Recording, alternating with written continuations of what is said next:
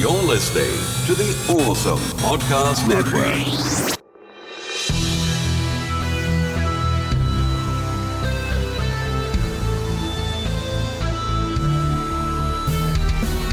This is 80s Revisited. I'm your producer, Jesse Sedgley. And now, your host, Trey Harris. And here he is, America's newest rock and roll sensation, the California Kid, Richie Valens.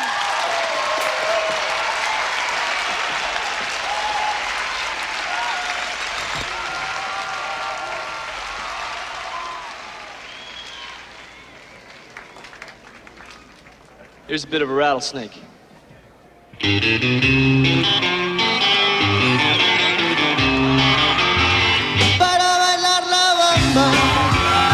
Obviously, he's singing that. Yeah. Actually, no, he's not. Thankfully, Los Lobos is. Although, strangely enough, Lou Diamond Phillips does have a band that he sings in, but none of his own singing in this film. Welcome back, everybody. Episode 148, I think, of 80s Revisited. I'm your host, Trey Harris. With me, as always, playing the drums, Jesse Sedgley. Yes, I am. And this week, it's another first for 80s Revisited. I'm not sure what the previous first I'm referencing was, but regardless, it is First the first episode. Yeah, the first podcast. First non-80s episode, Hey. which has happened. Yes, that's right. We had several of those, actually. Couple of those. Strangely enough, for a podcast on 80s Revisited. But it was always in good taste and good context, most importantly. But that's right, our first bio film, as far as I can remember, because when I was thinking about that, I went back to our 100-character battle, like, okay, I'm pretty sure no real people fought in that I can remember. So I didn't go back and check all 100 episodes. But I'm pretty sure it's our first bio film. But anyway, again, Star Wars doesn't count just yet, because those deniers out there don't believe that it actually happened a long time ago in a galaxy far, far away. But anyway, La Bamba, released July 24th, 1987. IMDb says 6.8. Rotten Tomatoes, 96% fresh from the critics. Holy moly. 78% on the audience. Budget was estimated at 6.5, opened at 5.6. Domestically went on to gross $54.2 million. Couldn't find any worldwide stats, but it did gross an additional $24.3 on the rentals. Let's get right into it. The director was Luis Valdez, no relation to Juan. The only other thing he really did was a couple of TV movies. One was called The Cisco Kid. That was about it. He also wrote this one, as well as the aforementioned Cisco Kid. Didn't really do much after that. This was pretty much his biggest thing that he ever did, as far as that goes. However, this did launch, although it wasn't his first film, but it did help launch the career of Lou Diamond Phillips as his first leading role in a film. As young Richie Valens, of course, he went on to do Young Guns 1 and 2, Bats from the early 2000s, which is actually a pretty funny movie, worth watching once. And also he and Kiefer Sutherland reunited outside of Young Guns for Renegades, which played a shit ton on USA. Wow. I really think USA, that was their go-to movie. If they had you got anything lined up for the 6 o'clock to 8 o'clock block? Nah, play Renegades. Cool, bro. And it was on all the time for a period in the 90s and everything. Renegades was just on all the time. For whatever reason, I guess somebody at USA really liked it, or maybe they got it really cheap, the TV rights, and played the hell out of it. Who knows? Not me. Asai Morales plays Bob Morales, no relation to himself. He was also in Free Jack and the Pauly Shore classic In the Army Now. Ha ha, wink wink. But he also did a lot of TV. So he's a working actor. Rosanna De Soto was Connie Valenzuela, Richie's mom. She was also in Star Trek VI and Stand and Deliver, which also starred Lou Diamond Phillips. Elizabeth Pena was Rosie. She was in Rush Hour, Jacob's Ladder, an underrated film that... look that up real quick. On what? Damn it. I was going to say it could be a contender for this year's Halloween Horror Month, but it's in 1990. Jacob's Ladder, that is. Ladder, yeah. And also she was one of the voices in The Incredibles. And that's the thing I mostly remember about her, is just her voice. She has a very distinct voice, which even a younger version of her here, as opposed to Rush Hour or Incredibles, you can definitely, I know that voice. But she's done a lot of stuff as well. And Joe Pantoliano. 55. Yeah, years old. Nope. That's how many credits it was? No. She died at age 55. Oh, wait, whoa, she died? Yeah. I totally missed that when I was looking at that. I thought you said 155, and I thought you were looking at her acting credits. No. So then I was trying to make a joke that she was 155. Holy shit. Our condolences. I honestly did not know that. Kind of shocked. Didn't think she was dead. That's sad. Sad. Very sad. Anyway, Joe Pantoliano was Bob.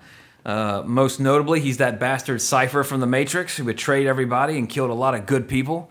But also the Ben Affleck Daredevil, where he wore a beanie and was a hotshot reporter who was terrible in that movie. Although he wasn't the worst thing in that movie, he was pretty bad in that film. But also, let's not forget, he was also one of the brothers in The Goonies before he went totally bald. And then Brian Setzer played Eddie Cochran. Of course, Brian Setzer of Stray Cats, Brian Setzer Orchestra. Marshall Crenshaw played Buddy Holly in this. Marshall Crenshaw's mainly a musician. He has a lot of music credits, such as Mr. Deeds and Baby Mama, but he also wrote the #1 hit single from Dewey Cox, Walk Hard. Walk hard. People ask me, Dewey, why you gotta walk so hard? That's a great film if you haven't seen it. Obviously never to be covered on this podcast, but I think that is an underrated spoof on Walk the Line. That film, I love Johnny Cash. And I thought Joaquin Phoenix did a great job as Johnny Cash, as did Reese Witherspoon in Walk the Line. But Walk Hard is a better movie than Walk the Line. Walk Hard is hilarious. Tim Meadows is so great in that film. Tim Meadows can't carry a movie by himself, but I'll be damned if he's not one of the funniest supporter. Yeah. His character in that film just cracks me up every time. Hey, man, what are you doing in there? This is crack cocaine, Dewey. You don't want to do this. It'll make you feel like you're flying. And all this other stuff. He's like, actually, that makes me feel like I really do want to do it. It's a recurring joke in the film, but it's fantastic. And I almost said Tim Bridgewater. Tim Meadows is just phenomenal in that film. Wow. But anyway, which that is it's relevant because it's parodying a movie of a biopic of a real life rock star, and we're talking about La Bamba, which in a 2-sentence synopsis is a film about young Richie Valens, his meteoric rise to fame, and his meteoric fall to earth in a plane crash. Too soon? I don't think so. It's been a long time. But we'll talk more about that in the Back to the Future segment. But anyway, I as a child, or in the 80s, I should say, 1987, I didn't like this movie. I fucking loved this soundtrack. Wow. I distinctly remember, I never even heard the song La Bamba before, but the trailer and just the advertising, I heard that song in the trailer, and I just loved that song as a 7-year-old. I would go around, I can mimic all the words to La Bamba. I didn't know what he actually said. Never did until recently, as a matter of fact, which everybody's going to get a Spanish lesson before this podcast is over. Sure. So I'd just be like, la, la, la, la, La Bamba, as a 7-year-old, and just not even knowing the words, just mimicking the sounds. Right. And in fact, when I was listening to the soundtrack recently, after watching the film, Autumn was like, "Wow, you must have been practicing Spanish." I'm like, no, baby, I'm just miming the words. I don't even know what he's saying. And then later that day, I looked it up, found the correct translation, so now I sing it the correct way. In Do you? Bad English. Okay. So, Because I can't even do that. Well, maybe by the end of this podcast, in a little segment we like to call Learning Spanish with Trey on 80s Revisited. That's its first and probably only time it'll ever appear on an episode. There you go. But anyway, so yeah, I distinctly remember seeing the trailer and then seeing the cassette soundtrack at Walmart. And back then, cassettes, that's when the cassettes would be sold in the big, long, white plastic things to prevent theft. Mm-hmm. And I saved my allowance money. I think the cassette was like $14.99 back in the day. And a lot of money in 1987 for a 7-year-old who really doesn't get an allowance. So, it took me a while to save up. Finally saved up, bought the soundtrack, wore the tape out as I was mowing grass, on my Sony Walkman, or my boombox, as we called them back in the day. But yeah, I just loved this soundtrack. And when I finally saw the movie, I was like, Then went back to the soundtrack. But it should be noted, all the music in the soundtrack is not the original versions of the songs they're based upon. You got several Richie Valens songs, such as Donna, Come On, Let's Go, Ooh My Head, and of course La Bamba. And they're all of the Richie Valens songs in the films are done by Los Lobos, which I've ranted many times on the podcast how I don't like film remakes for the most part. 90% of them are garbage. There are some good ones. The Thing, The Fly. There's some good ones out there, but they're few and far between. However, song remakes are a totally different animal, in my opinion. Most of the time, a lot of the time, artists that are, let me phrase that, 50-50. Because usually there's people like Limp Bizkit who are remaking a song to cash in, and that their biggest hit is a cover. But then there's people like Johnny Cash covering Hurt, who taken a, I can't tell you which version of that song I like better. Like, because, when I'm like, wow, Johnny Cash is actually Johnny Cash covered a lot of songs in his career. But I mean, Johnny Cash singing Hurt, and then you hear it and it's like, holy shit. I just feel like I want to die because the song's so good. And it's incredibly, incredibly depressing. More depressing when he sings it than Trent Reznor sings it. I agree. Because even it was telling, because even Reznor said, like, he was like, that's his song now. Oh, like wow. Because you have, Trent, when you listen to Reznor's version, that's a young man singing that song. Yeah. It means a whole different thing. But then when somebody sings that song at the end of their life, which it literally was the end of his life, his wife died a few months after that, and he followed shortly after. Totally same, he changes one word in the song, 2 words in the song, and, he leaves out, or no, he changes one, he changes crown of shit to crown of thorns. Which he only changed, but I mean, just the difference, not in talent, but just in world experience, so to speak, and a lifetime of experience singing that song make it a whole different thing. But back on track, song remakes, there's a 50-50 shot roughly that it's going to be really good or it's going to suck. I don't. They should just, they're just covering it for the wrong reason. Los Lobos was heavily influenced by Richie Valens, so now they're covering songs that they grew up on, and actually play the Richie Valens version of La Bamba. We opened with the Los Lobos version from the movie. The original Richie. Yeah, Richie Valens version. But when you hear his version from the 50s, it's not the same. But what I'm getting at is the versions on the soundtrack, with the exception of even including the Buddy Holly song. Well, this is Richie Valens, the real one.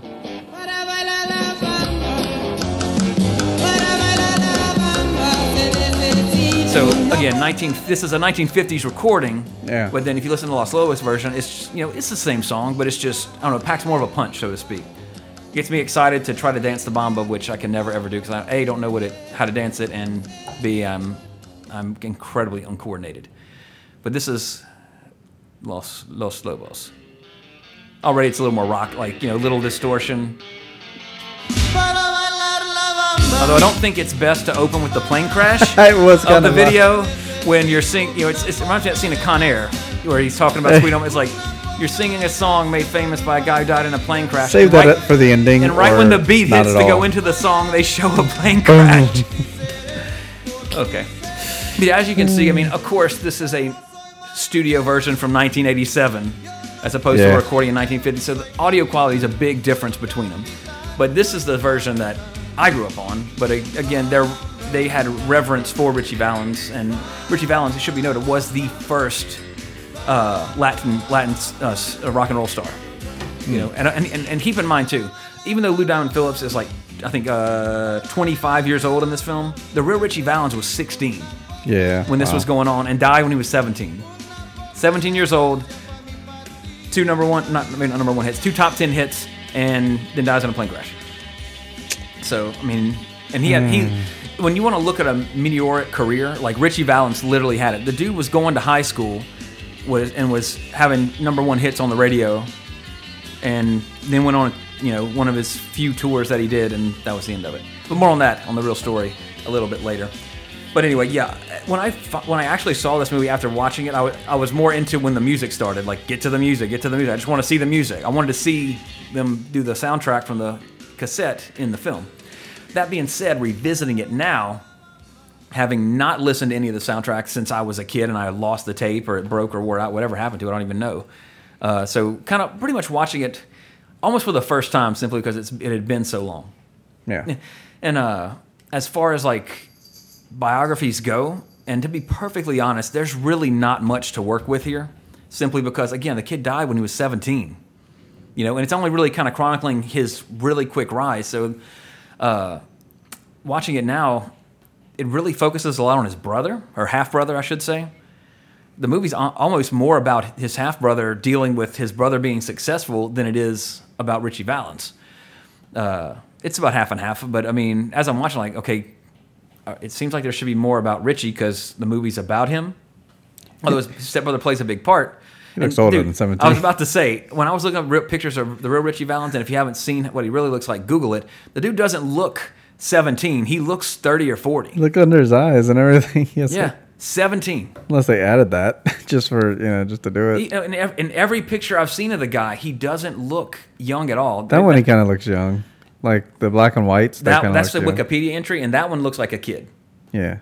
His Wikipedia like entry. But his album cover looks like he's running for the Senate. And also, and think about this. Yeah, he does. Like, vote for me. Vote for Richie. But none of his albums even came out while he was alive. He had singles, singles. None of the albums came out till they were all posthumously released. Excuse me. But anyway, revisiting the movie now, it's not a bad film, but it's not great. Excuse me. Sorry. There's some bad acting that pops its head up every now and then, but it stays on track. It's not too long. It doesn't get too boring, but it just, unfortunately, just because, again, the guy died when he was 17. There's not, you're telling a meteoric rise. There wasn't time for drugs to set in or any kind of drama with him because he died so soon into his career. His main goal as a musician was to buy a house for his mother, which is in the film, and that is accurate. He wanted to buy her a house more than anything because he came from a poor family. So he went from, dirt poor to the fast track to success. Bought his mom a house, and then all too soon, not to be crude, but his star fell. And even though they almost make that, Buddy Holly, played by Marshall Crenshaw in the film, makes that analogy or makes a reference to that right before, as they're boarding the plane that kills everybody. Like, hey man, the sky belongs to the stars. Yep, and stars fall. Unfortunately, but again, like the soundtrack is still phenomenal, and the movie it was done for fairly cheap for the most part. But again, they didn't really they didn't really need much of a budget for a lot of it because maybe it just decorating a set or so for the performance numbers and so to speak. But there's a storm happening. But you guys can hear that. If you have never seen it, I would recommend doing a double feature. Watch La Bamba and then watch the Buddy Holly story, which is 1978, so I couldn't do it on the podcast to kind of do a twofer with the tying together the day the music died altogether. But the Buddy Holly story stars Gary Busey as Buddy Holly in an Oscar-nominated role, by the way. And by comparison, he does his own singing and guitar playing in that film. So if Buddy Holly story is a little bit better than La Bamba, I recommend it over La Bamba simply because it's just a better movie and it's more entertaining. But they're good to watch, together. In fact, here's a great weekend or weeknight for you, or whatever day you want a movie. Watch these two, and then YouTube the behind the music on the day the music died to get the true story. So you get to watch the two movie, based on a true story movies, and then get the real story told by the surviving people and people that knew those people best. But anyway, I would give the soundtrack is a huge part of my childhood, but the movie itself, not quite so much, simply because... That sounds lovely. Yep. Just because I watched it once and was like, oh, okay. But as an adult, it does hold up in terms of a movie. It's not a bad movie. It's just like, it's about as good as Walk the Line. Walk the Line's a good movie, but it's not like I'll watch it again, not for, I've listened to ton of this. Listened to the Walk the Line soundtrack a ton, with all of Joaquin's versions of Johnny Cash songs and all the other stuff. Fantastic soundtrack as well. But I really don't need to watch the movie again. Put it to you that way. Still well done. I mean, the director, the direction's nothing special, but Lou Diamond Phillips is fantastic. Isai Morales, he has some scenes that are I'm just like, but he has some really good scenes as well. And both DeSoto and Elizabeth Pena do fantastic as their roles. I mean, they don't have much screen time, but they're very good. It all comes together. The movie does have a very kind of 50s feel to it. They really kind of captured, I guess, the time period, so to speak. And again, the music. More than anything, the music's phenomenal. Yeah. That's why I recommend the soundtrack over the original versions of these songs. although there's only the soundtrack doesn't have any songs by the Big Bopper, doesn't have Chantilly Lace or anything. It has one Buddy Holly song, which is Crying, Waiting, Hoping, which is honestly better than Buddy Holly's version, in my opinion. Just the arrangement is different. And then Brian Setzer covers Eddie Cochran's Summertime Blues, so that's a fantastic version on the soundtrack as well. So, get to the scores in a bit, but soundtrack I would recommend more than the movie for your time, because you can listen to it in your car. You can listen to it anywhere. Yeah. I've been jamming to it since I watched the film, to be absolutely honest. When I was pulling up, I was listening to, I made a playlist of Buddy Holly and everything for the time just to get into the mood. Jesus, man.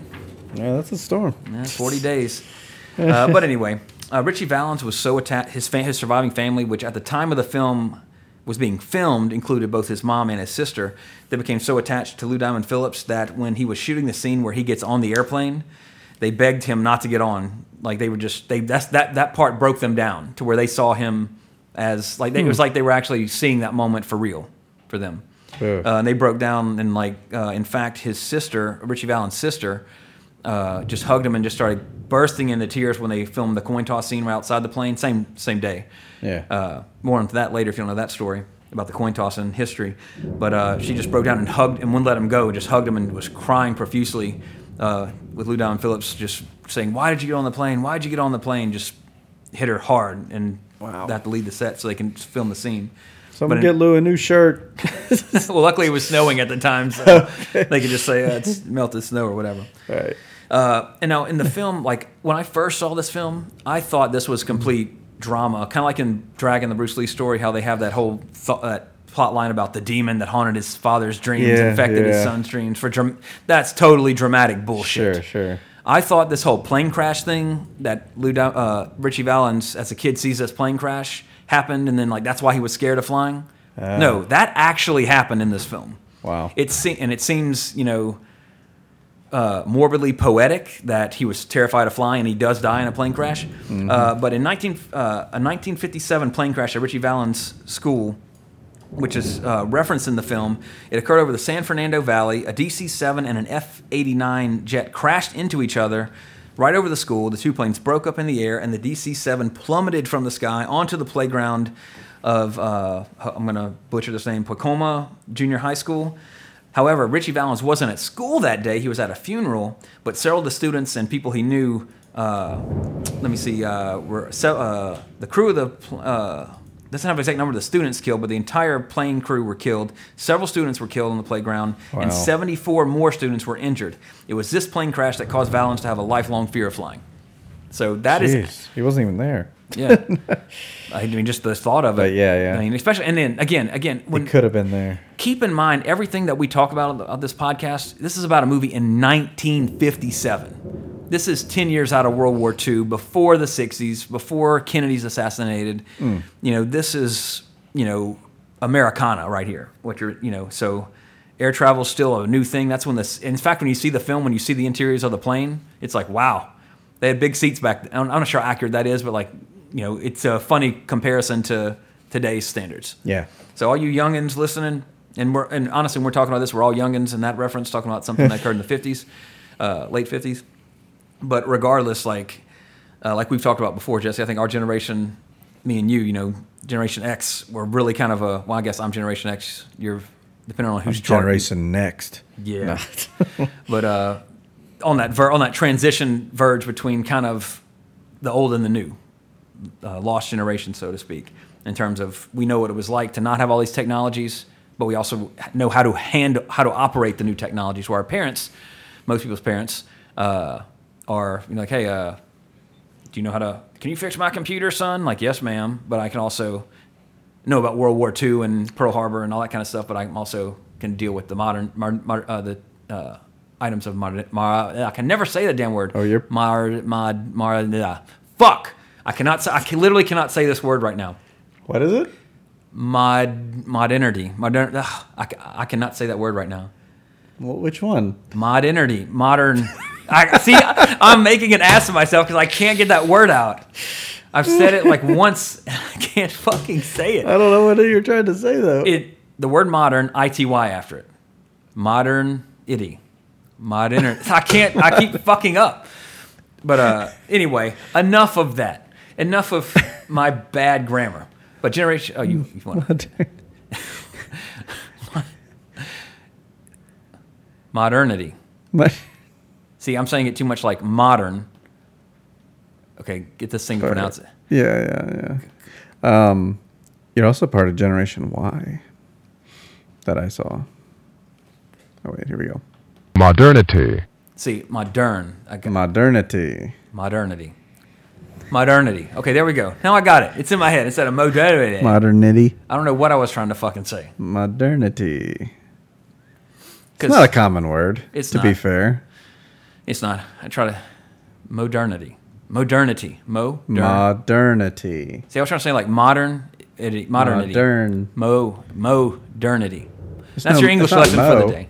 It's I guess. Most people say modern. Modernity. Not modernity. Modern. There it is. Modernity. Modernity.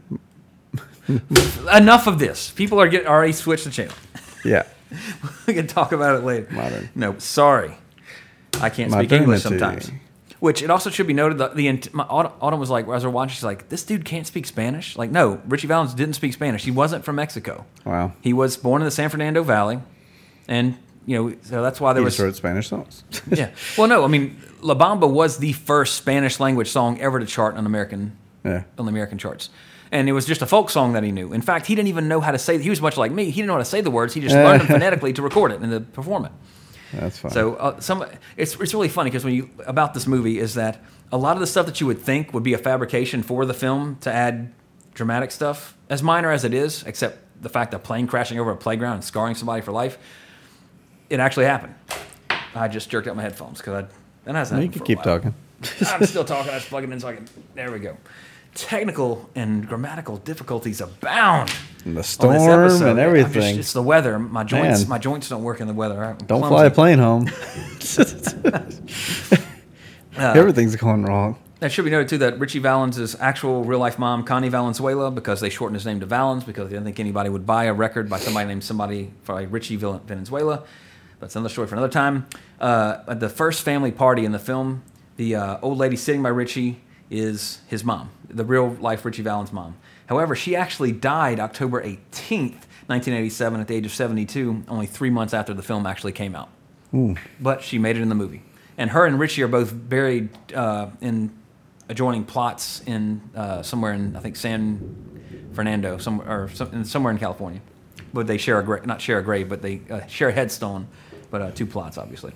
In the film, the scene where Richie and his brother go to Tijuana, the group playing the folk version of La Bamba in the club is, in fact, Los Lobos, who do all the Richie Valens songs for the film.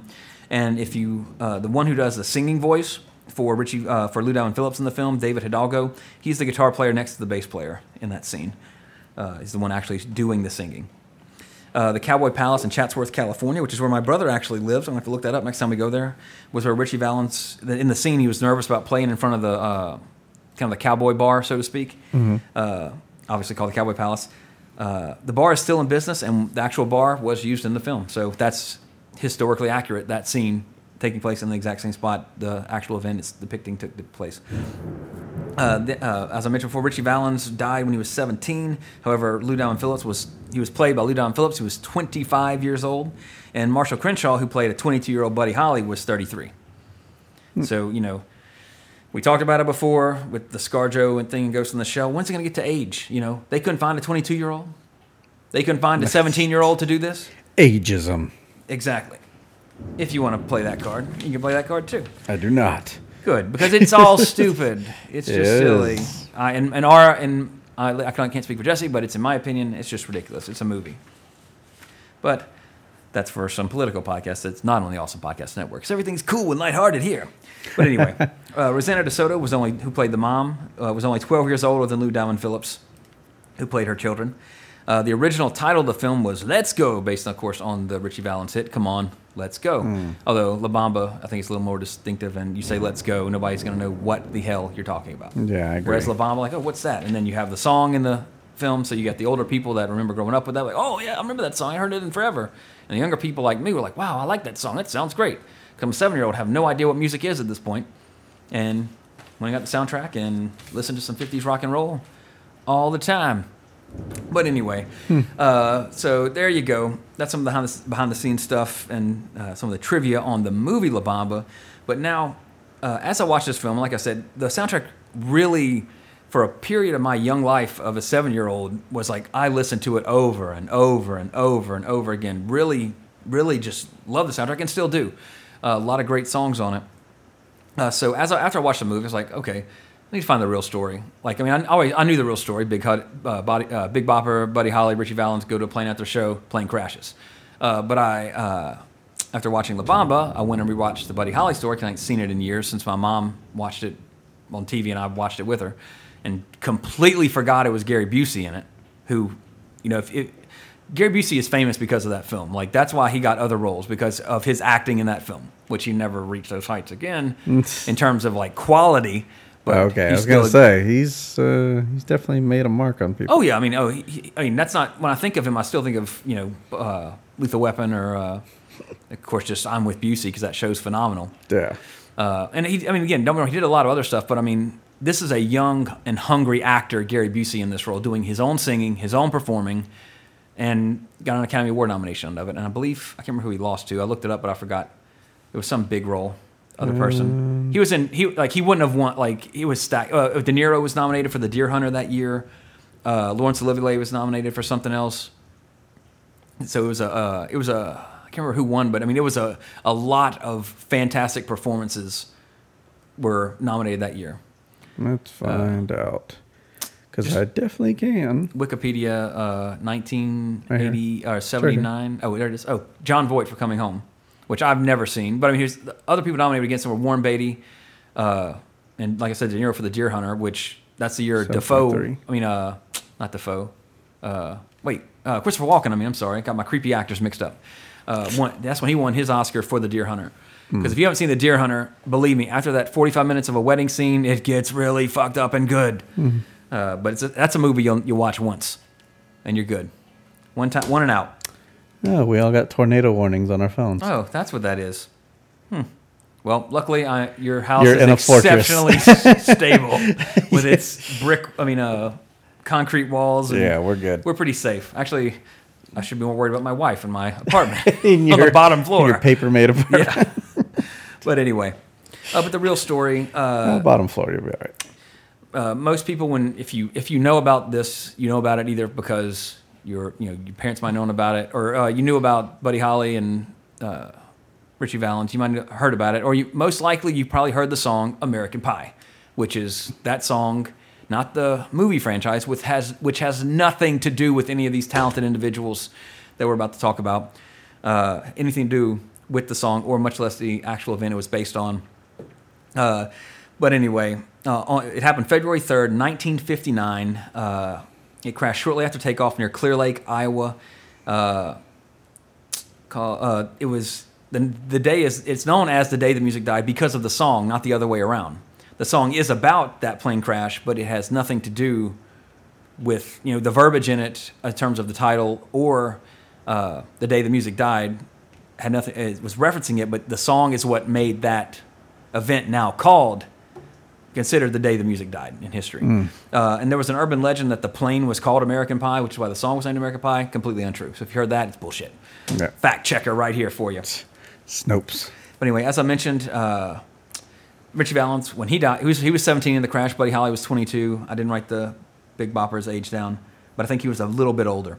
But his first album didn't release after his death, and Richie Valens' first album only it peaked at number 23. But the singles were on the top 10. But the album didn't get any much further than 23. Let's see. The plane crash was considered due to pilot error. It was during a snowstorm. To give you some background on it, it was called the Winter Dance Party Tour or something. Mm-hmm. And the sad thing is, all of these back again. This is 1957. Radio is king. Very few people have televisions, or televisions are just now becoming a very popular means of that. So radio's your big thing, and musicians aren't. It ain't like today where just you can make a song and it's on the internet in 10 minutes after it uploads. Sure. Whatever. Immediately out for consumption. People had to listen to the radio to catch a song. They had to buy a record. They had to have a record player. You couldn't listen to records in your car because you're going on the road and you hear bump, boom, skip. There were no car record players. Well, there were some, but they weren't popular. I'm sure yeah. So, these guys, all of them were not necessarily broke, but they were all on this tour because they needed the money. They were pushing the records because you had the tour to get those record sales pushed, in addition to radio play.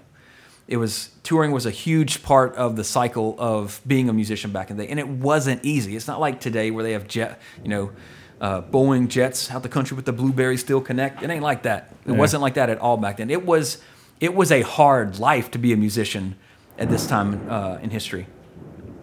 They were all that's part of the tragedy. They were all on this tour because they needed the money. They needed to push it to get record sales. Buddy Holly had a kid on the way. Big Bopper had a kid on the way. Richie Valens was 17. He had a girlfriend and a family waiting for him back home. Young kid, not even out of high school yet. But it was, and the pilot too was a young guy. But it's believed that it was due to pilot error and inexperience flying in that type of weather, and a condition called spatial disorientation, I think is the name of it, to where, because remember, when you're flying, you're like in outer space. Unless you know how to read your instruments or you can visually see what you're going, when you can't see because the weather's so bad, how do you know you're not headed straight to the ground?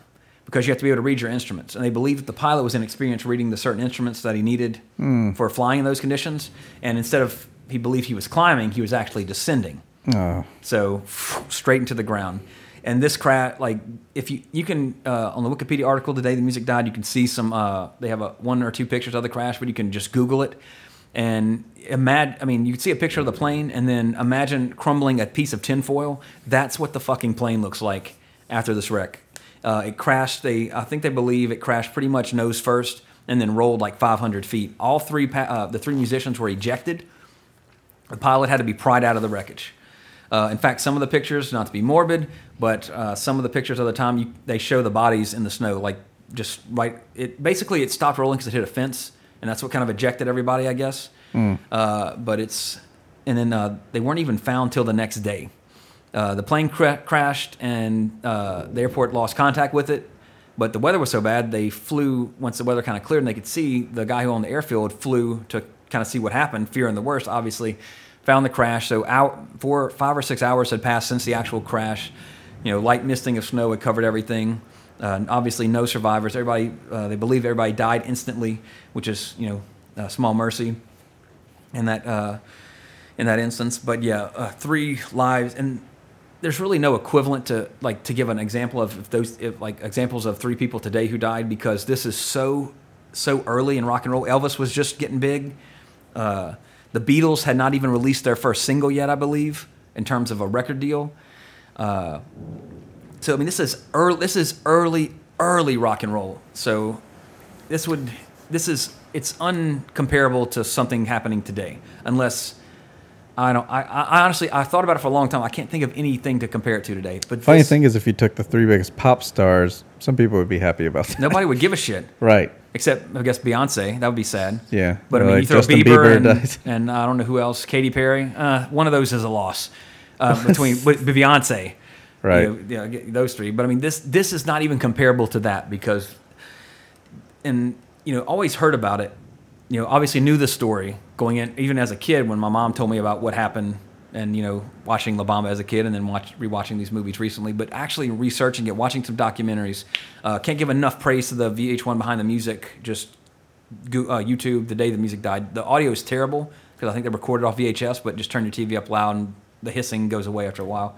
But anyway, the true story, I'm surprised there isn't a movie just about that night, because of the event. Everything that led these 3 people to get on that plane it's crazy. But anyway, getting to that, the whole part in the film where they do the coin toss that determines whether or not Richie Valens is going to be on the plane, 100% true. Except it wasn't done at the plane; it was done at the Surf Ballroom, where they just finished playing, and then they went to the airport. But anyway, what I was getting at, the tour took place during the coldest months of the year up in that part of the country, where it was the tour bus, the heater broke, the bus consistently broke down. One of the drummers got frostbite. People were getting sick and having the flu. The Big Bopper had the flu the night that they crashed and they performed. In fact, as he got on the plane, he's like, "Man, I'd do anything to get rid of this flu." You joke, but I'm getting to an actual person who made a joke. Oh, okay. And I remember maybe knowing this, but not remembering it. But Buddy Holly's bassist was none other than Waylon Jennings. Yes, that Waylon Jennings, because Buddy Holly and the Big Bopper were both from Texas. Yeah. And before Waylon Jennings was an outlaw, a country country singer, he played with Buddy Holly. They were great friends. The original people supposed to be on that plane were Buddy Holly and Waylon Jennings and I think another member of Buddy Holly's band, but he lost a coin flip to Richie Valens. And then Waylon Jennings gave up his seat to the Big Bopper because the Big Bopper had the flu and just performed, and Waylon Jennings thought he was doing a nice thing, which he was until, you think of the alternative. Right. And this is and also the fact that Waylon Jennings lived and I love Waylon Jennings. He's a fantastic, he's since passed away, of course, but he was a fantastic country singer. One of the last, him, Willie Nelson, Christopherson, and Cash formed a country supergroup, the Highwaymen. Phenomenal. All four of them were phenomenal in their own right, and that's why I don't like modern country music at all, but that era of country music, phenomenal. Yeah. Still fantastic. And, of course, he sang the theme song to The Dukes of Hazzard. Not the crappy movie, which I think we talked about on the podcast. I actually watched it after we talked about it. It sucked. That movie was terrible. The modern one, right? Yeah. Because we're talking about Broken Lizard and stuff. Yeah, it was just like, which was, I know that part of the interstate. Yeah. Oh, I know where that is. Yeah. But it shocked me. Like, all of a sudden, they're in New Orleans. They should have just made it as a Broken Lizard film without the two stars they had the Broken Lizard people do everything, and then it would have fit. But that kind of humor with those guys, they would never give them that much money. That's the problem. You're exactly right.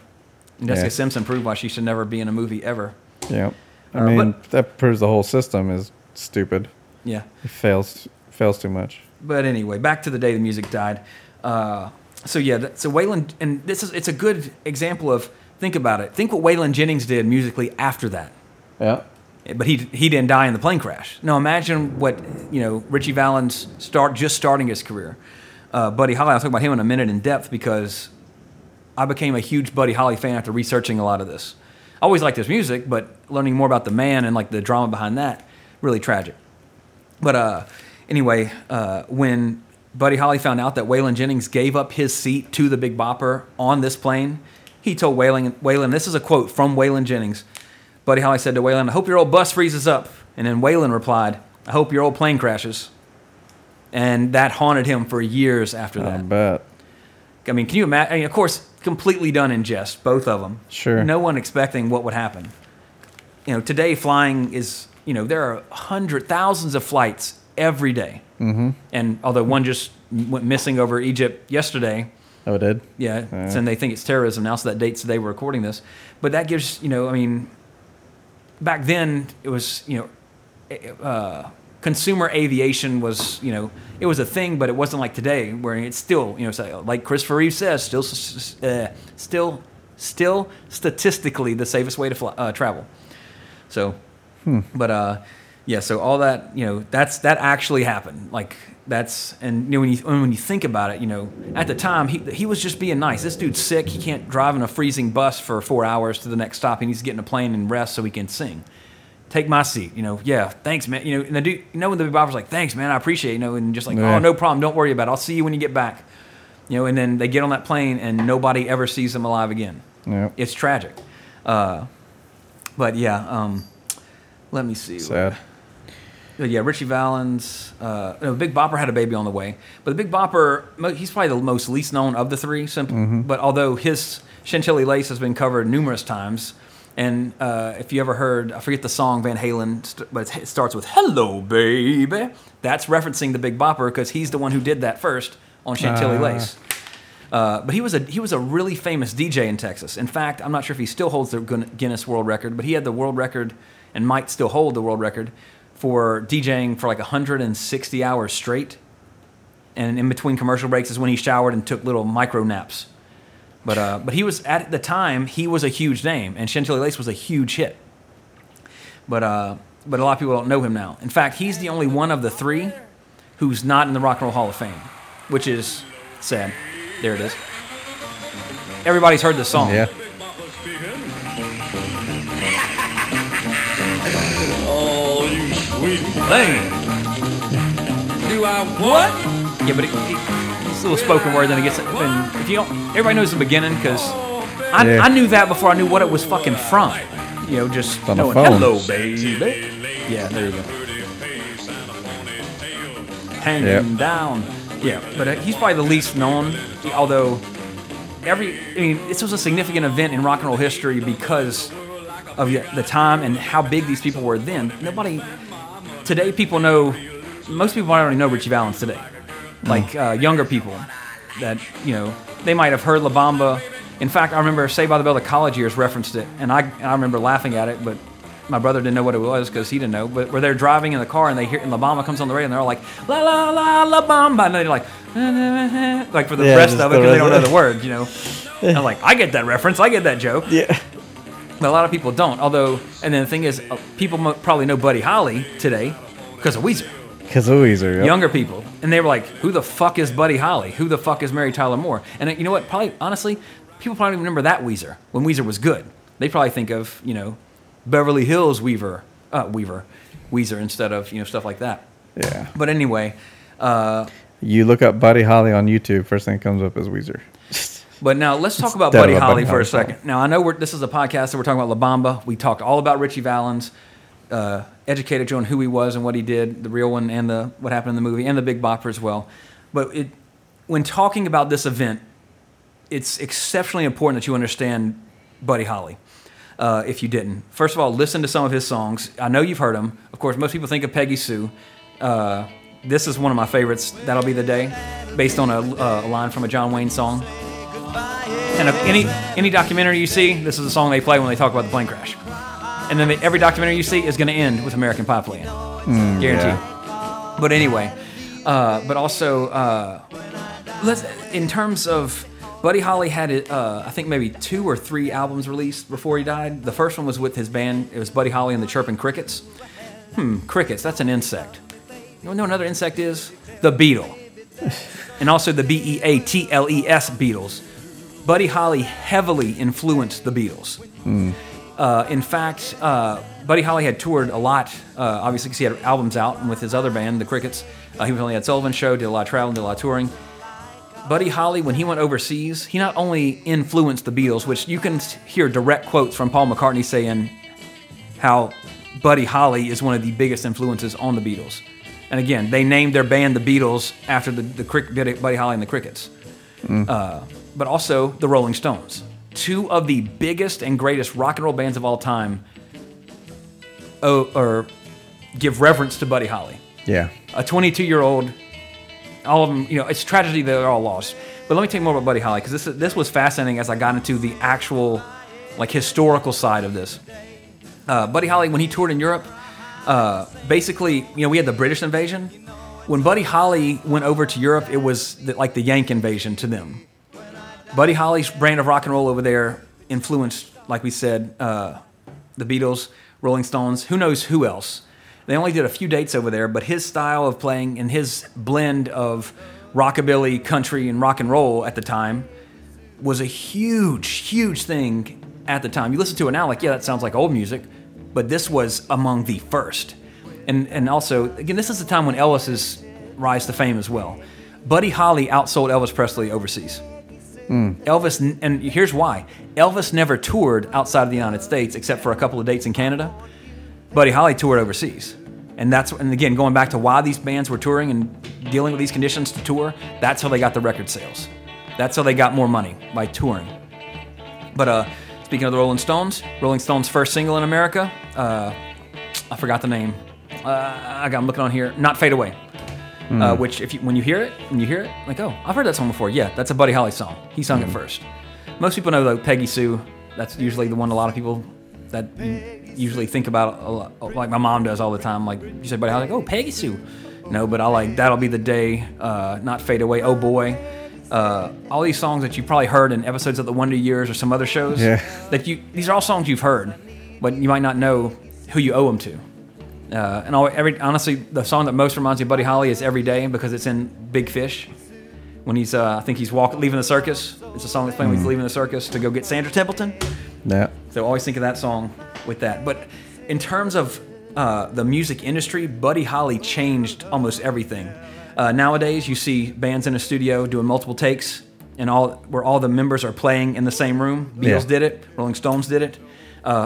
Taking the best cuts of some takes and putting them into one, doing alternate takes of songs. We're doing it right now. Basically, one take. And guess who came up with that? Buddy Holly was the first one. And it's actually shown in the Buddy Holly story with Gary Busey, which is true. Like he produced, like he had almost creative control over their music, to where the stuff that and everything from when you watch Straight Outta Compton to watching Walk the Line, all that stuff. Not some of the early Walk the Line stuff, which is anachronistically incorrect with how they were recorded for the time, but with all the musicians in the room. But usually they record them singularly, and then the singer would come in, not play the instrument, but just sing the track. Right. No, they did it. They based what you're hearing when you listen to Buddy Holly stuff, as opposed to say Richie Valens stuff. No disrespect, you're listening to the band play live, and you're listening to the best take, and maybe a snippet or two from a different take just to fix one error. Like you're listening to almost a live performance. And in fact, if you YouTube any of his live performances, it's like it sounds that fucking good. Yeah. And that was the talent of Buddy Holly, and the innovation that he had on the music industry. Any rock band today, whether you know it or not, if you're recording, you were doing something that was pioneered by Buddy Holly. And again, the music we don't have because these three people died. It's really tragic, and but it's more on the real event. But like I mentioned, Big Bopper's wife and Buddy Holly's wife were pregnant at the time of the crash. However, Buddy Holly's wife, and this is like the nail in the coffin. Bad analogy. This is like the thing that just like, oh God, like just drives it home. His wife had a miscarriage when she heard the news. Not because she was told by somebody, but because it was on the television. She found out by watching television. The same way in La Bamba that Richie Valens' family found out because it was on the radio. And because of this, because the victims weren't notified before it was released to the press, this plane crash is the reason that when a plane does crash, you don't know they don't release the names of the victims until after notification of next of kin. Wow. Because of this plane crash. So that's why we don't have a Buddy Holly Jr., which we did have a Big Bopper Jr., who didn't know his dad, but he started basically using the name and performing his dad's songs and his own stuff. Never to the level his dad did for the time. Sure, I never heard of him. Exactly. But he did pass away not too long ago. Let me see. Like I mentioned, Valens was inducted into the Rock and Roll Hall of Fame in 2001. Holly went in 1986. He was one of the first ones, rightfully so, especially after you hopefully I've educated you, if you didn't already know, hit exactly what Buddy Holly meant to music, especially at this time. And as I mentioned, Big Bopper, whose real name, by the way, is J.P. Richardson. I don't think I ever said that. Still isn't in. His son campaigned up until his death in 2013 to get him in. And it's really unfortunate because, he's the least probably well-known of them, even though Chantilly Lace is probably more popular or more well-known than most of maybe Valens' stuff these days, at least. It's a real shame that he's not in there with the other people that, he died with. Very sad. But as I mentioned, Buddy Holly's story, So it's an amazing story to me. Unfortunately, and how it ends is incredibly tragic for all three of these gentlemen. But again, just listen to their music because that's the one thing. In fact, the Buddy Holly story ends. It ends better than La Bamba. La Bamba ends with that song "Sleepwalk" playing, and then Richie, his brother screaming on a bridge. Not a very good ending. Where the Buddy Holly story ends with a little thing saying, they don't even go to the airport. They just end with that performance, and then, Buddy Holly died later that night, and the rest is rock and roll. And that's so true because they're legends now. Yeah. And in fact, somebody on IMDb posted I don't mean to be crude, but dying in a plane crash is probably the best thing that happened for these guys because this is on the verge of the Beatles and Elvis and at first I'm like, maybe that guy has a point. And then I researched what the lives of each of these three people. It's complete bullshit. Especially Buddy Holly inspired the Beatles and all these acts at the time because they had the Louisiana Hayride back in the day where Johnny Cash and Elvis played all around the South. That was the tour that I just went on, sort of like Austin City Limits before it became so stationary. He used to travel around and stuff. like that. It used to be a name like for a touring thing, so to speak. You know, that all these guys knew each other. Like they were all like, oh shit, you know, well, Cash is doing that. Let me try that. You know, same thing with Elvis. And it just came to me for some reason. But one of the things Paul McCartney said about Buddy Holly, again to touch on that, is that they loved Buddy Holly more than Elvis because Buddy Holly did everything. He played the instruments. He wrote the songs. He performed the songs. Elvis didn't write his own stuff. Yeah. Nothing. Elvis is the king, bar none. But he's a performer. He's Justin Bieber back then. Yeah, and you know, not that's a disservice to Elvis, but it does make sense. But Buddy Holly was the real deal. Not that Elvis wasn't. I love Elvis Presley. Yeah. But yeah, it's an absolutely tragic story. And the more I read it, I was just like, God, like I understood it now. And then to be perfectly honest for you, when I listened to American Pie after watching these films, re-listening to the soundtrack, listening to their music over and over all day, because I can actually play it in my showroom at my office because it's, you know, it's acceptable for work. You know, it's it's elevator music these days for the most part, unfortunately, so to speak. But then when I listen to American Pie after the knowledge and learning and kind of empathizing with like the humanity behind this story, it's like that song hits you in a whole nother level. Mm. Like when you listen to the lyrics and you're hearing it, like, and the plane took off into the night to light the sacrificial rite. I saw Satan laughing with the light the day the music. It's like, damn. Yeah. You know, and you know, poetry. Yeah, exactly. And you know, even though that's not Don McLean's biggest hit, his biggest hit's a song called Vincent about Vincent Van Gogh. But you know, that is it? Yeah, I want that was on like some trivia. Like That was Money Wise, or I think so. That was like rock and roll, Okay, like a rock and roll Jeopardy like thing. I remember from back in the day. I was like, wait a second, I never even heard that song. Yeah, I would. That was his biggest.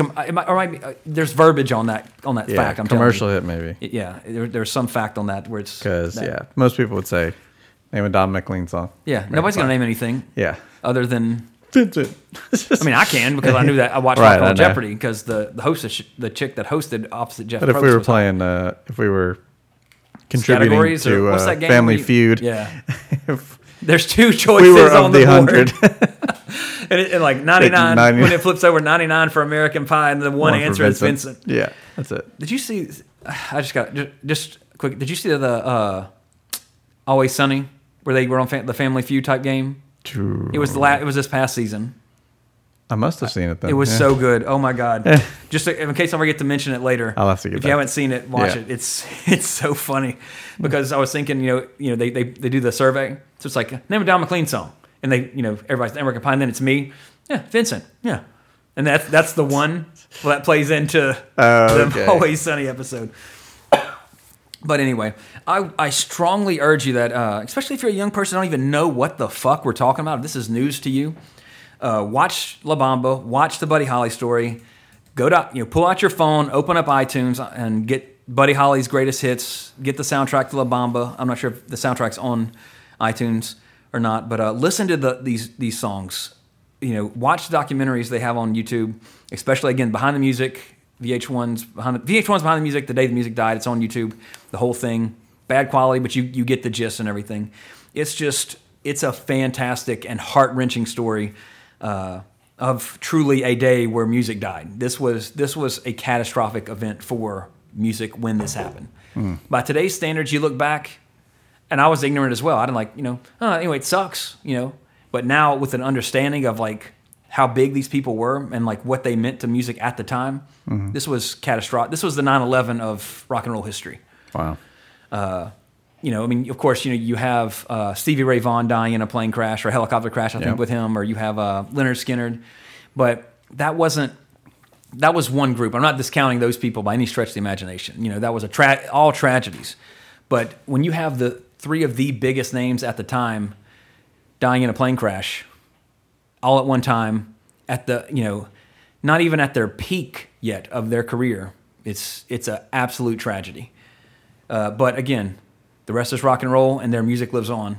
So, and the music is still good. And we talked about covers, mentioned like, Hurt with Johnny. It was last episode or this one. I don't remember when it was. They all bleed together for me. But, their remake of Hurt, we talked about last week or earlier this episode, whichever one it was. But then here's a contrast. Madonna covers American Pie, and it's dog shit. Why the hell should you do that? Like that's one, like that's an untouchable song almost, like because it was Don McLean, basically a one hit wonder, but what a one hit, a poetic, heartfelt, beautiful one hit song to be known for than that one, because he looked up to Buddy Holly, he wanted to be Buddy Holly, he admired Buddy Holly, and then he wrote it about the event, but it's American Pie is pretty much for Buddy Holly in terms of how that he was the biggest influence on Don McLean. But again, Ritchie Valens influenced numerous acts. He broke racial barriers, and Buddy Holly did as well. And Buddy Holly was the first white act. And the Crickets were the first white act to ever play at the Apollo. In fact, there's a great scene in the Buddy Holly story where the curtain moves and the all black audience see Buddy Holly and they're like talking. And they all go. You hear a pin drop because a white guy's playing at the Apollo, and then he starts playing and brings the house down, because music doesn't have a color, it just has a sound and how it makes you feel, and that's the only thing that's important with it. And numerous singers have done that, not just Buddy Holly, of course, but again, at the time, they all had their degrees of things to overcome. In fact, when they heard Buddy Holly's demo, the record producer thought it was a black guy. And actually wanted to sign him based on getting an act to shop in that market. And when, like, wait, you're white? Oh, White wow. guy. Because he was... It's kind of nerdy looking. I could work with that. Yeah. Well, the nerd thing's great. We'll go with the nerd thing instead. But, and it's really a lot of people like, musicians, younger people these days, Guns N' Roses were a really big influence. I like some of the older guys too, like, Zeppelin and, that stuff. Well, the thing is, I urge, and this goes for film too, like directors and stuff like that. The artists that you like, also invest on who influenced them, because they're who they are by who influenced them. They're referencing who came before them in a sense. Like when you hear the Beatles, you're hearing reminiscent sounding sounds from influence of not just Buddy Holly, but other things as well that influenced them. And they're, of course, what they did with it, how they made it their own. And when you hear all that and you take that into consideration whenever you're watching, when you watch a movie, and like when I see the Civil War or Winter Soldier, the Rousseau brothers, like I can, like, God, these guys loved 80s action movies. You can watch it and tell, and it's relevant in how they modernized that type of filmmaking with practical, physical effects, people actually fighting. It's not CG, great stuff. And it goes especially with music and anything and art as well. It all comes to that if you really like Guns N' Roses, or like I love you too, but I also went and listened to the groups that inspired them. And they had different inspirations at different points in their career. They had, the blues, and they were doing Rattle and Hum, and they had more rock stuff back in the day. I mean, the Police influenced U2 because they were big. The Police were the U2 basically when the Police peaked and then kind of not bowed out, but then U2 took over. In fact, there was a symbolic scene, I think, at Live Aid where U2 was coming on after the Police, and Sting gave his bass to Adam Clayton or something like that. Or one of them gave the guitar to Bono, and that's considered symbolic of that's when U2 arrived. Mm-hmm. That's when the Police, they not that they weren't so good or big, but that's when sort of a torch was being passed in a sense for pop rock and roll at the time. So there's a lot of history in music, not behind the music. Right. There's a lot. Unfortunately, that show's not on the air anymore because I never miss an episode of Behind the Music. But there's a lot of stuff there, and in closing. On that, seek that out. Getting real for a minute here on A's Revisited. But as far as this movie goes, critically, it's really not. It's not bad, but it's not special. There's nothing really, fantastic about it that kind of makes it stand above, even say the Buddy Holly story, which I would say is a better, much better film in regards. But critically, I give La Bamba probably about a 6. Just middle of the road, not bad, not great. As for me, I'd give the soundtrack a fucking 9 because I love the soundtrack. But I'd give the film probably about the 6, 7. Let's just say a 6.5. It's not bad. It's just, again, there's not much to go over in Ritchie Valens' career because it, unfortunately, again, cut right at right as the rocket was taken off. Regardless, not irregardless because that's not a word. Regardless, it's a tragedy on all counts. But just seek out the real story and watch the Buddy Holly story as well. If you like La Bamba, revisit them both because it's really weird seeing a young, coherent Gary Busey singing and playing guitar. Before the head injury. And yeah, exactly. Because in fact, if you watch the Buddy Holly story, then watch the Behind the Music that we mentioned, where they interview Gary Busey because he played Buddy Holly, that's post-accident. You can tell. Unfortunately, although love Gary Busey to death, talk to him on the phone. Some people get to meet celebrities. I got to talk to Gary Busey on the phone. He told me to fly over the mountain like an eagle because that's all you can do. Because that's how life is. So, unfortunately, I had a flip phone at the time, no modern technology to where I could have actually recorded the call. Or that FaceTime. Exactly. Like, oh my God. But love Gary Busey. He's awesome. But anyway, in the real world, when the film released, July 24th, 1987, a few days before on July 17th, the Dow Jones closes above the 2,500 mark for the first time at 2,510.04. Really, who cares about that on this podcast? But here's some movie info. Again, the film opened July 24th. Number one that weekend, La Bamba opened at number 5. Didn't even top number 1. Number 1 was fucking RoboCop for the second week at number 1. Rightfully so, by the way.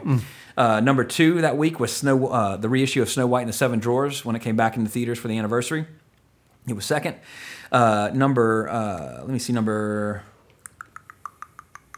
didn't put number 3 for some reason, but number 4 was Superman 4, The Quest for Peace, the worst in the series. That beat La Bamba. La Bamba opened at number 5. However, it did beat Jaws 4, which was in its second week, and it beat it by 2 million for opening weekend. So, strangely enough, but still, it opened with where's my... Oh, wrong sheet. It opened at, what did I say, like 5... Yeah, it opened at 5.6 in $1987. Still a good opening, but it had a crowded box office that week. And in fact, all of the numbers for the films, they were all within 2 million of each other.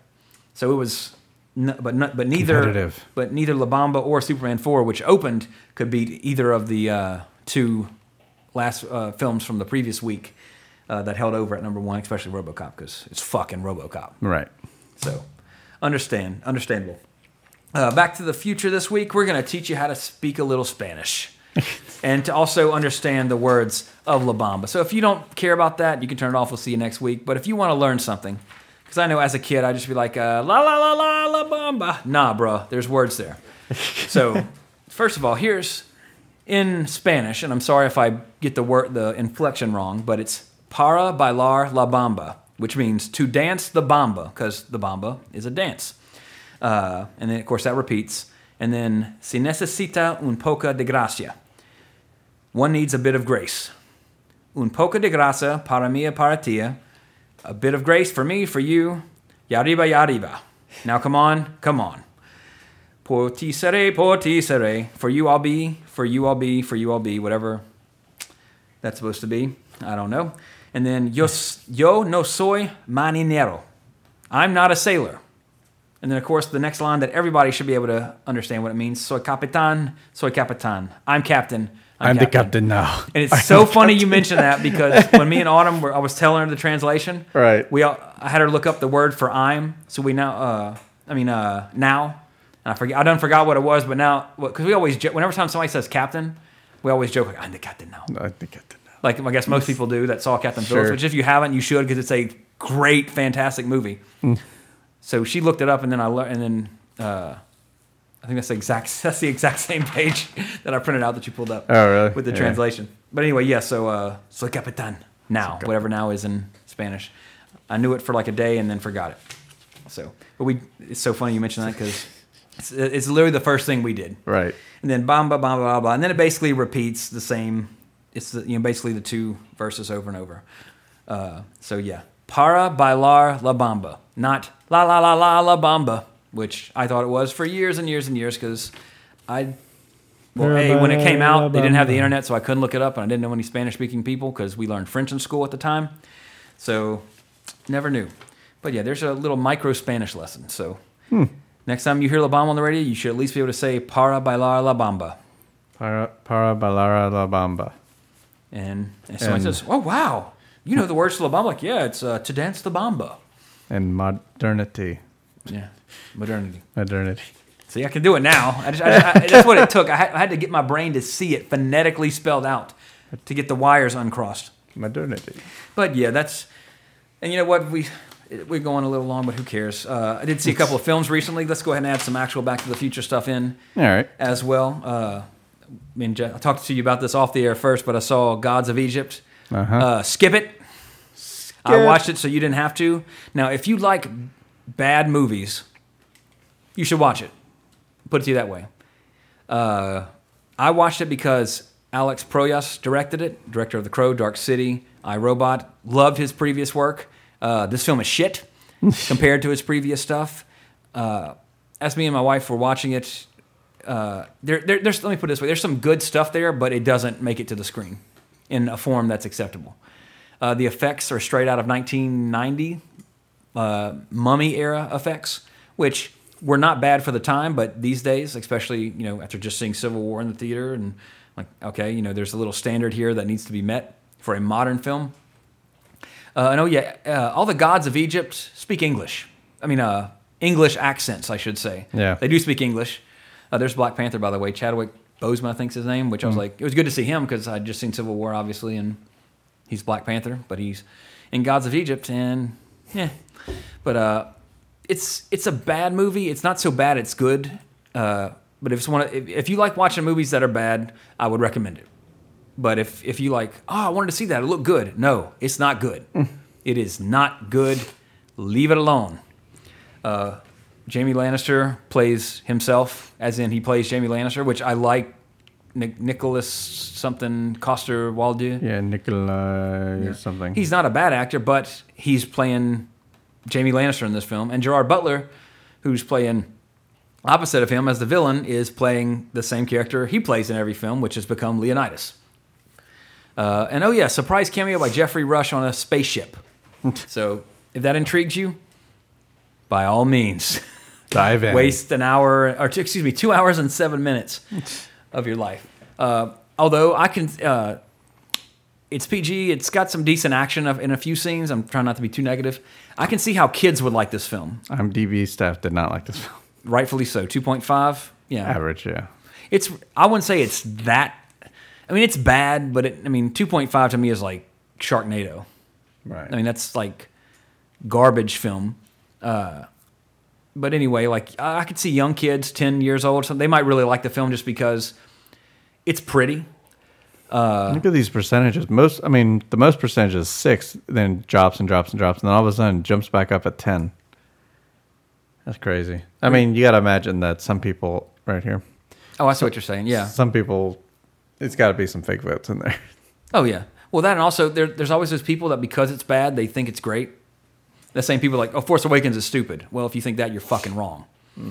There's always those people that they have to be on the opposite side. You can get a good average if you take away the 10, take away the 1, and see what the average is. Yeah. Because some people are just going to be critical like that. That's true. But anyway, I forgot what's going. Yeah. But it's, if you like bad movies, check it out. If not, skip it. You should. But however, if you have the choice, instead of watching Gods of Egypt, you should watch 10 Cloverfield Lane because that one was really good. Yeah, it was. Not to spoil anything, but that was, remind me of our discussion about The Hateful Eight, and except that's just 3 people in a room for the most part. Oh, yeah. And John Goodman kills it, as usual. Ha ha ha ha, wink. And then I've always loved Mary Elizabeth Winstead. I've always been attracted. I mean, she's always been hot. That's always like, oh, she's pretty and all that. But of course, what's that movie? Scott Pilgrim. Yeah, she's. I forgot the name of the character, but she was in that. But she was also in Death Proof. She was like the cheerleader, kind of the dumb one.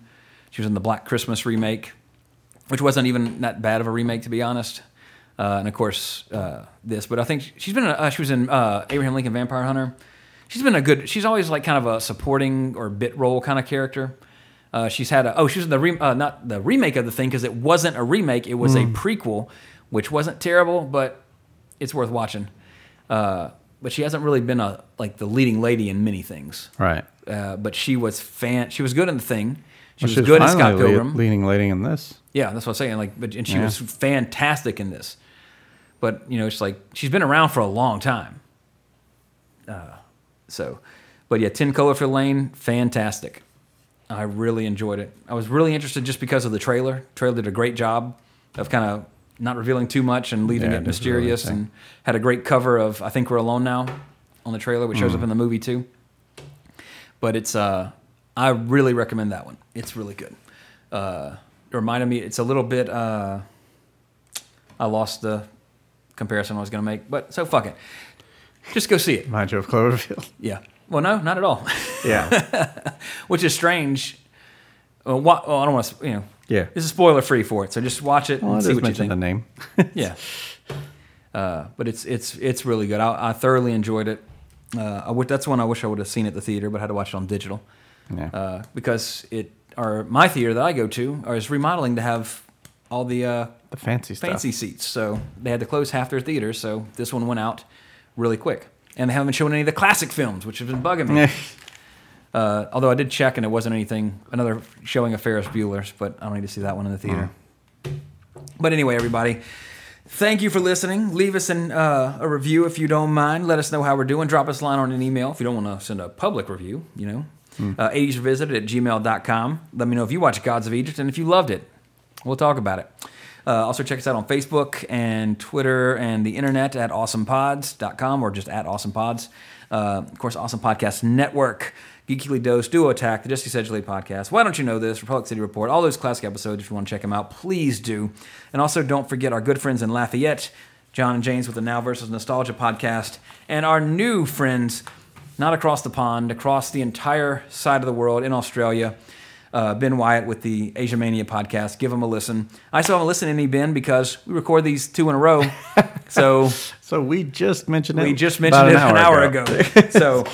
But yeah, give our good friends a listen, both in Australia and right down the road from us in Lafayette. We'd appreciate it, and I'm sure they'll appreciate it as well. It's just good times to be had by all. And then we're closing down on, this was, 178, I think? Of what? This was episode 178? No, 149, right? Let me make sure before I say We're what still movie's in the next. 140s. Let me see, because sorry for the dead air, just looking it up. Yeah. So we let's see. Yeah. 145 was Deep Star 6 according to You said iTunes. 178. Oh wait, did I literally say that? I'm Yeah, sorry. that's all I was like. 147. Okay. Okay, yeah. You're like, we're still in the 40s. I'm like, yeah, I said that. I'm thinking like, I said okay. Well, okay. The listeners know. My mistake. 147. Okay, sure. So, okay, just making sure. Because that means next week we're going from, Actually, this one's 149. Oh, 148. Okay, yeah. So next week is 149. One before 150. Okay, so next week, before the big 150th episode, numerically at least. Sure. We got one more film before that one. But anyway, next week's film for 149, we're going from 1950s America to 1600s Scotland, and then to 1980s America, and then back to Scotland, and then back to America, repeatedly as we go through flashbacks. As we cover the 80s classic and 90s classic and early 2000s classic, because that franchise lasted that long. Yeah. If you haven't guessed it yet, if you're scratching your head like, oh, what is that movie? And you're about to say it, soundtrack by Queen, one of the best soundtracks of all time. Come on now. Raiden, before he was Raiden, when he went by a different name of MacLeod. Of course, we're talking about the 80s classic Highlander. Yes, one of my favorite 80s sword fighting movies. This is one of the VHSs I played the hell out of. Oh, yeah. And I regretfully have to say the second one, not as much. I did have it on VHS, though. Couldn't afford it. That's okay. Oh, my God. That's a We just story played the first one. we get to talk about next week. Yeah. But, yeah. So, in preparation for next week, your homework assignment is to, A, watch Highlander. Stop at 1.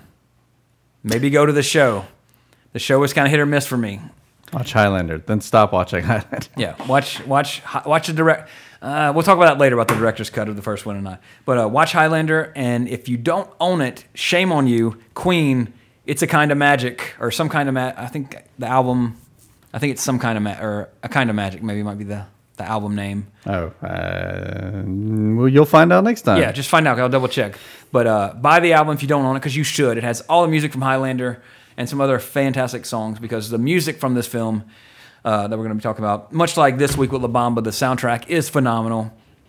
It's some badass Queen, which is as usual for Queen. So, Yep. But anyway, till next week, I am Trey Harris. Jesse Sedgley. Cowabunga. Were you waiting for that? Yes. I thought about it on the way over. I was like, I didn't have a pen in my crook. I was like, I should write that down because I'm going to forget it like I always do. Right. And it's like, but thankfully, as we're talking, like, oh yeah. Building up. I got it. I got it. Got him.